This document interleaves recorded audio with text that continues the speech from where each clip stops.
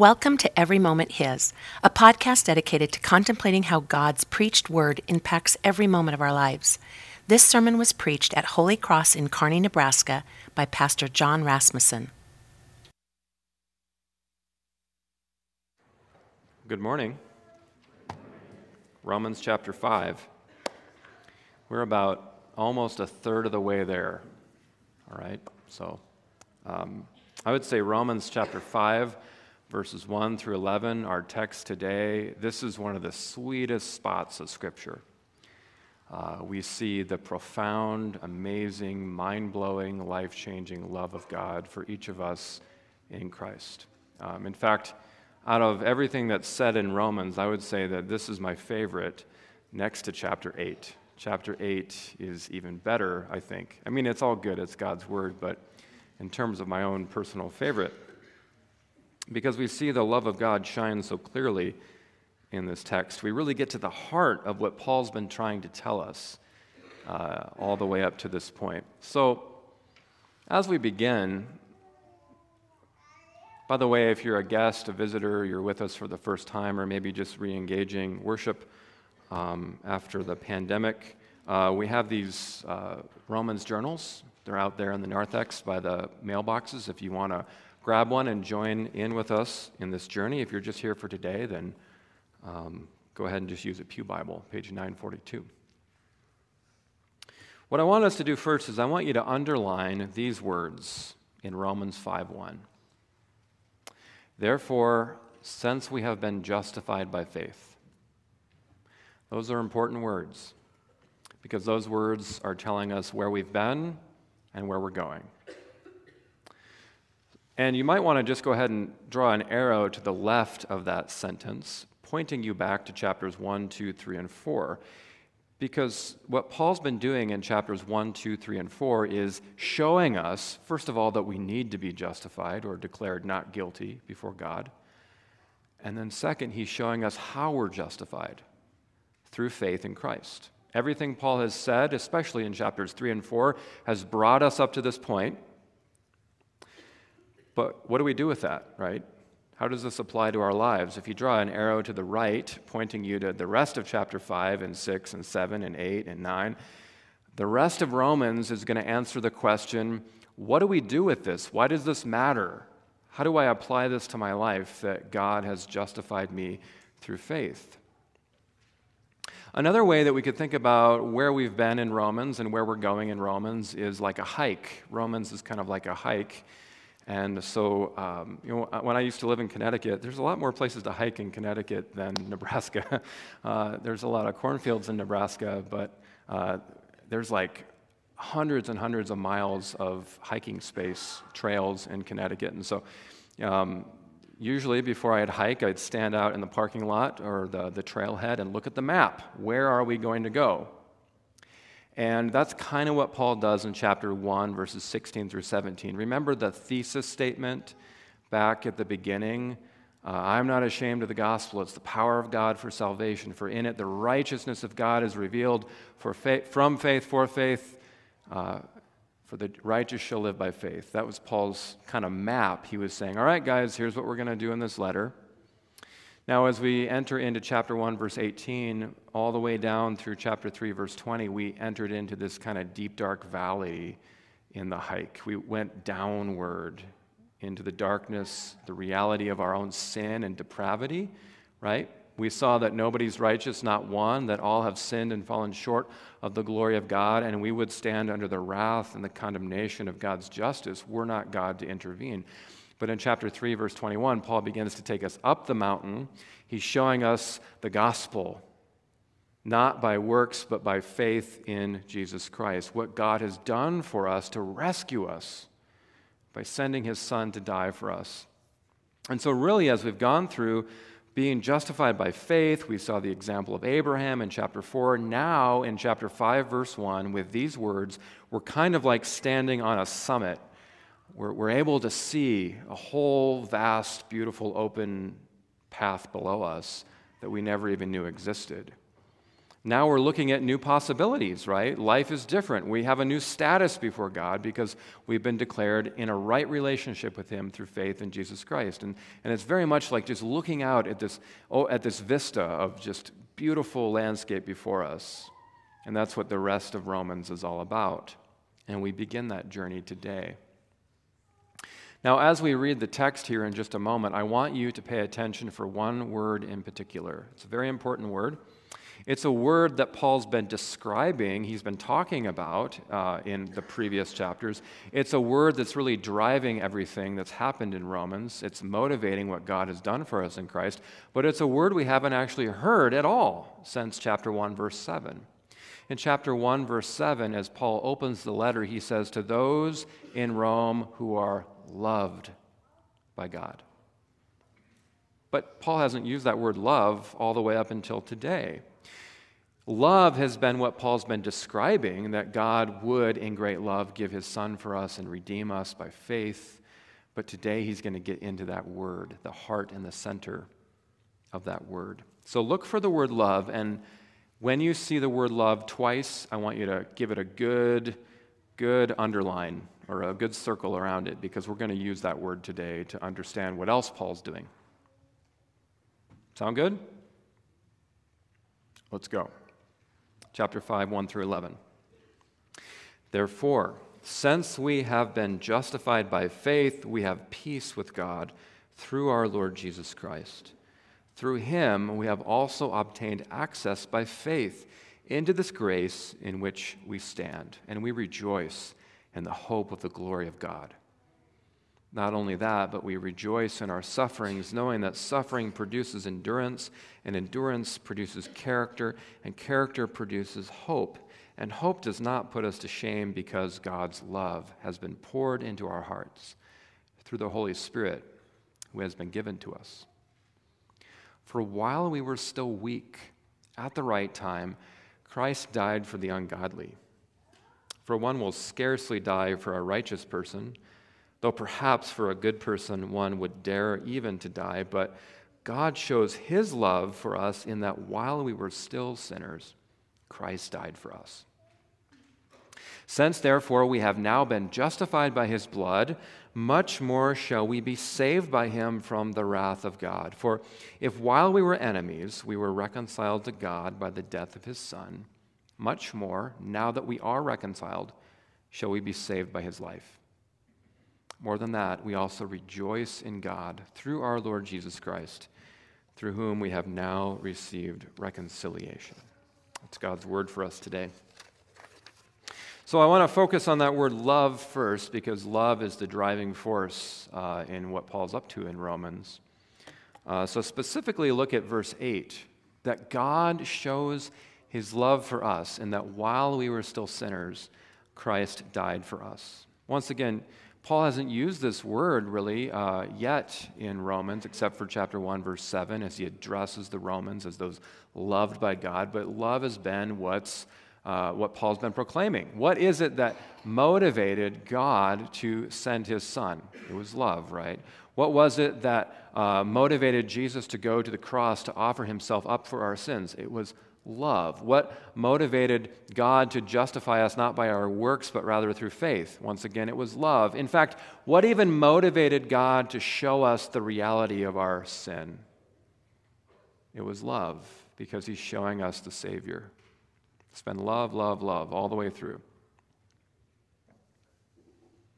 Now, I want you to see three things about this love. This love of God in Christ is it's just mind blown, right? We could just spend a lot of time talking about the depths of this love. It's really the purpose of every sermon, right? Is to say, since Christ loves us, how do we apply this? How do we live in this love? But today I just want you to see three things. I want you to see very briefly that this love is surprising, it's sacrificial, and it has its source in God. This love of God is surprising because it's not shown to worthy, righteous people. It's shown to weak people. Paul says that it's shown to people who are weak, sinners, ungodly, even enemies. That's the way he describes our situation. He says, that's for whom the love of Christ is shown. I mean, people who are not willing to give God anything, God gives everything. I mean, think about that. This love is surprising. The next thing about this love is that it's sacrificial, and what we mean by that is that it costs something. We typically use the word love in English as kind of a bland, kind of fluffy word, like love is a feeling, like that. But here, what we're saying is that love is this deep attachment, this deep commitment, this deep, unbreakable covenant faithfulness that God shows to us in Christ. I think we really like stories of sacrifice. In fact, whether it's a story on the news or it's a book we read or it's a movie, we really are kind of drawn to these stories of sacrifice, right? Whether it's, the soldier taking the grenade for his platoon, or it's like, Elsa taking the sword, stepping in front of the sword of Prince Hans to save her sister in the movie Frozen. Whatever the movie or the story is, we really like those stories of self-sacrifice. And we kind of ask ourselves, wow, would I be brave enough to do that? Would I sacrifice in that way? Now, what makes this love so surprising is the deep nature of its sacrifice that Christ has shown us. In all these movies and stories, it's typically a person who is considered good giving themselves in sacrifice for somebody else who's considered good. Someone is giving their lives for someone they love or value or cherish because that person is going to be able to give them something in return. But the surprising thing about this sacrificial nature of God's love is that God gives his Son for those who don't even acknowledge his existence. Isn't that amazing? To enemies. You see, what we find hard to do for a good person, God does willingly for sinners. That's the mind-blowing sacrificial nature of the gospel. There's really nothing in the world like it. The third thing to know about this love is that it has its source in God. And what I mean by that is that it's not like God looks out and says, who out there is going to appreciate this gift, right? No, God looks out in the world and nobody appreciates or loves God. And so God gives his love. He shows his love, not because of loving things we've done, but because of love in his own heart, meaning that this is an act of pure grace. None of us can look at the cross and say, God did that for me because. The only thing that we could offer God as humanity was our sin and our rejection of God and falling short of the glory of God. And yet God says, for these I will send my Son. And Jesus says, for these I will die and suffer, that they might be made lovely. Really, I don't think the word love is a great word to describe what we're describing, right? You can love pizza and love your dog, and then we can talk about the love of God. It's not the same thing, right? Much deeper thing that we're talking about here. So let me just kind of illustrate for you what we're talking about.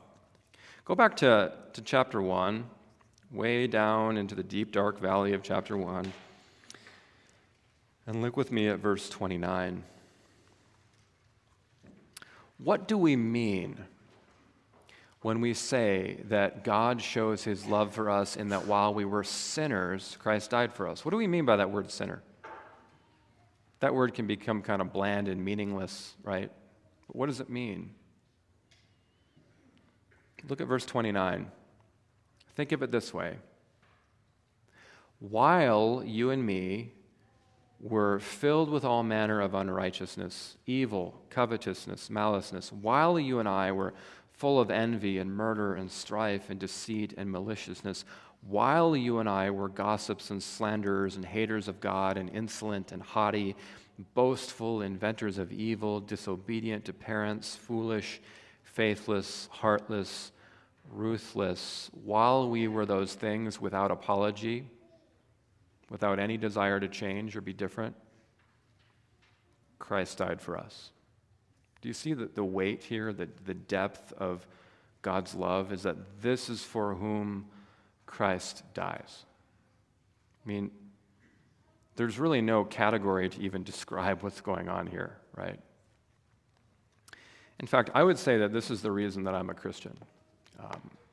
If you were to ask me, Pastor John, why are you a Christian? The first answer I'd give you is because the Holy Spirit, right? I cannot by my own reason or strength believe in Jesus Christ or come to him, we say in the Catechism, but the Holy Spirit called me. All the credit and all the glory goes to the Holy Spirit. I didn't choose to be a Christian. God just showed up in my life and, hey, I'm a Christian now. Right? That's the way it works with us as Christians, is that God brings us to faith. He gets all the glory for it. But if you want to talk to me about, let me explain to you why Christianity makes sense, this is what I'd tell you.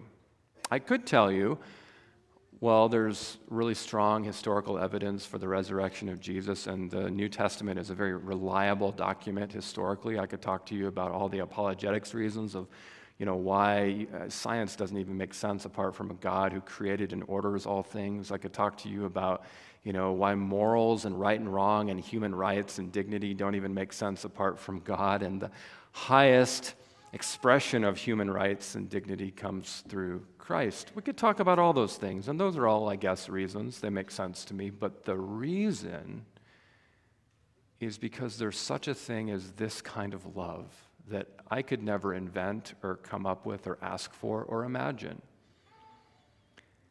And when you taste that love and you understand that love and you begin to even grasp it, it even kind of goes beyond your intellect and into your heart, and you say, hands up, I surrender. This is the real deal. You will not find this kind of love in any other religion or philosophy or belief in the world, because every other religion says, you perform, you do the good works, and you get the reward. The Christian faith is saying something fundamentally different. It's saying that we've made all the mistakes, and God gives us his love in Christ and redeems and reconciles us. That's different, right? And so when people say, all religions basically teach the same thing, no. If we thought about that more, we wouldn't say that, right? Because no other religion is proclaiming what the Christian faith is proclaiming. That's the reason why I believe it, among many other reasons, but that's the main one. Now, this unique, surprising, sacrificial love of God shown to us in Christ is not weak or ineffectual in us. In fact, it actually creates something. It creates in us three things, and I think you know these words well: faith, hope, love.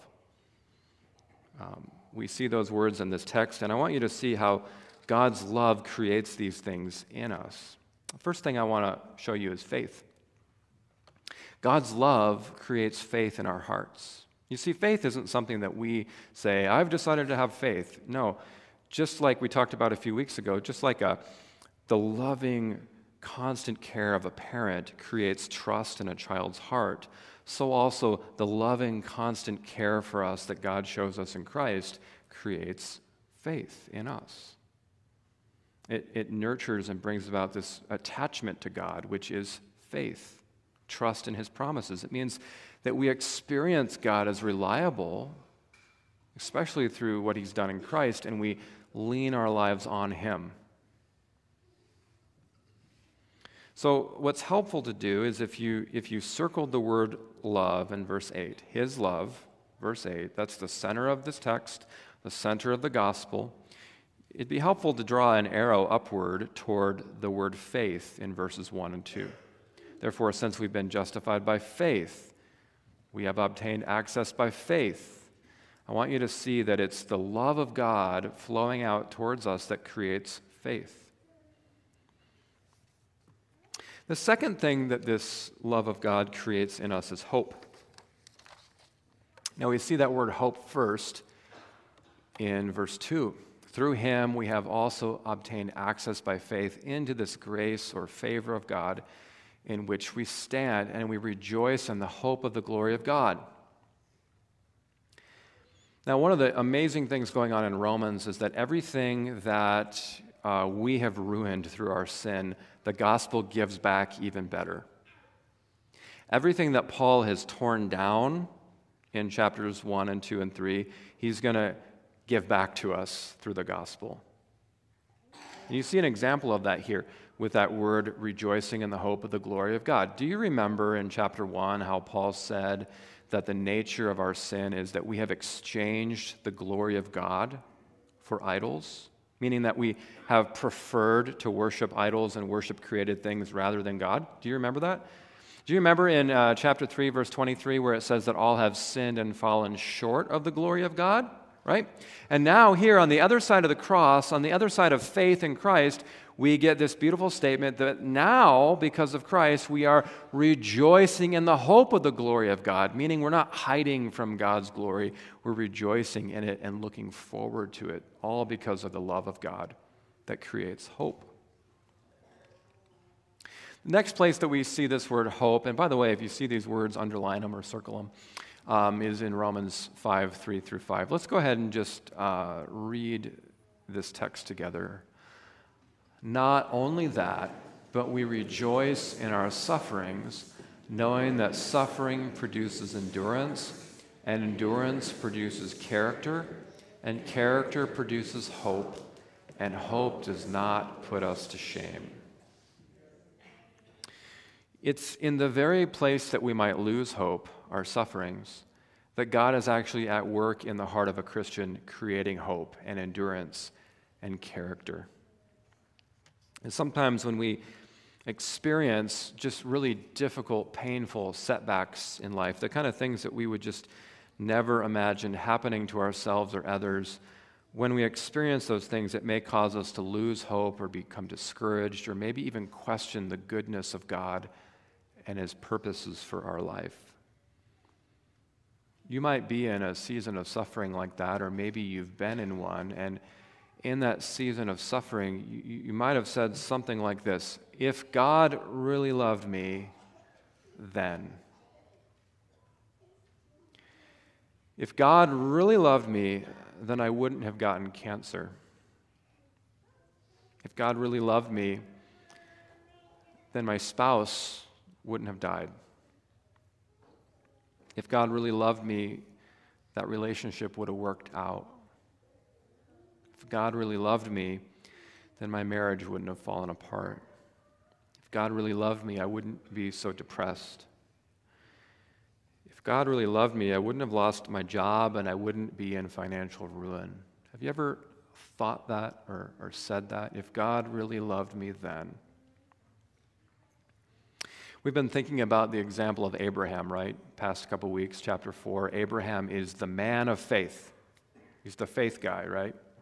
He's an example for us of how we are justified by grace through faith in the promises of God. And yet, if you were to go through Abraham's life, if you want to, you can read Genesis 12 through 25. That's the whole Abraham story. If you were to read that, you would see that Abraham suffered a lot of setbacks, and much of what he experienced in his life actually contradicted the promise God spoke to him.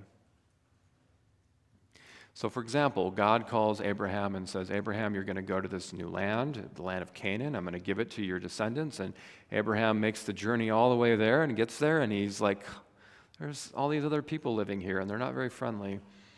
And not only that, there's a famine in the land in chapter 13, right after God promised it, and they have to go all the way to Egypt. And when they're in Egypt, Pharaoh tries to steal Abraham's wife, and then they finally get that worked out, and they go back into the promised land, and there's this big war that breaks out, and Abraham's nephew Lot is captured, and he has to go bail him out. And then you get to chapter 15, and Abraham still doesn't have this son that God promised him.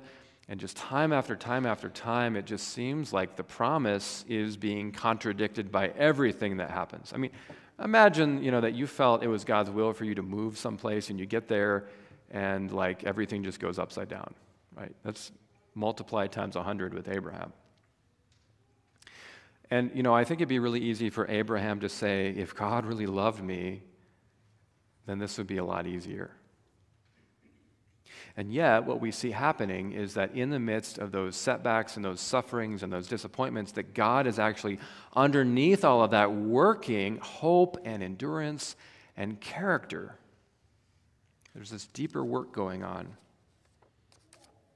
And so last week, we heard about Abraham and his sufferings. It says, in hope he believed against hope that he should become the father of many nations. As he had been told, so shall your offspring be. He grew strong in his faith as he gave glory to God, fully convinced that God was able to do what he had promised. And it's the same thing for you and me as those in Christ. We don't want to make light or just kind of gloss over the real pain and disappointment we feel in life. I mean, there's a whole language for this in the Psalms of expressing lament and sadness and frustration and fear before God. But yet also, we are called to grow even more confident in the midst of these things, these sufferings. And this isn't just good vibes. It isn't just like positive thinking. It rests upon the deeper reality of the unchanging, unbreakable love of God for you in Christ. You see, Paul talks about hope, and then he goes on to talk about the love of God, because the love of God is the steady, stable foundation underneath which our hope rests. And so the love of God shown for you in Christ takes the if out of our sufferings and replaces it with a sense. If you look at your circumstances, if you look at your life and your struggles, you're going to probably end up doubting God's love. It's not a good place to find your assurance. But when we look at the cross of Christ, God has spoken with finality that we are perfectly and completely loved without a doubt. And so we're able to approach sufferings and say, since God really does love me in Christ, I know that he'll be with me in cancer, and even if I lose my life, Christ still holds on to me. Since God really does love me in Christ, even if I lose that loved one is held by Christ, and I am held by Christ. Even if I am in the darkness and the depths of depression and anxiety, since Christ has loved me, I will not be forsaken in that. He will be with me through it and see me to the other end. Since God has really loved me in Christ, even though I've lost that opportunity or that money or that success, I'm rich in Christ. Once again, this doesn't cause us just to say, I'm okay, everything's okay when we're suffering. That's an unhealthy way to deal with suffering. But we're able to look beyond it and see that God has spoken with finality in Christ. We are loved, and he will not let go of us. In fact, he's working endurance, character, patience, just as he did with Abraham. And so, go ahead and draw a line, an arrow from his love in verse 8, and draw it out towards those 3 times you see the word hope in verse 2, 4, and 5, because I want you to see once again that it is the love of God that creates hope in us. And this hope is not a shaky thing. It's confident. You see, once again, I said before that the word love is kind of a bland word. In the same way, the word hope in English is kind of a bland word because we say things like, I hope the Huskers have a good season. Or we say things like, I hope that we don't have school tomorrow. Like when I was a kid, this is the way I experienced the word hope. Say you got a really big test the next day and you're like, I haven't studied much for this, but there's snow in the forecast. And you might begin to have hope, like maybe there just won't be school tomorrow. And so you stay up kind of late and you don't do your homework because you know, hey, it's going to be no school tomorrow, but maybe not, right? You're not sure. And so you get up early and your hope is put to shame as you don't see the name of your school on the news. Right? That's different than the hope you have when you're in eager anticipation because there's going to be no school tomorrow because today is the last day of school. It's not like you're going to wake up and you're going to have an extra day of school. No, tomorrow there's no school because today is the last day of school. That's what we mean by Christian hope, is we know it's going to happen. We're eager for it. We're waiting for it with anticipation. There's no doubt about it. That's what we mean by hope. And that hope is based not on our feelings or anything like that. It's based on the solid, strong love of Jesus Christ.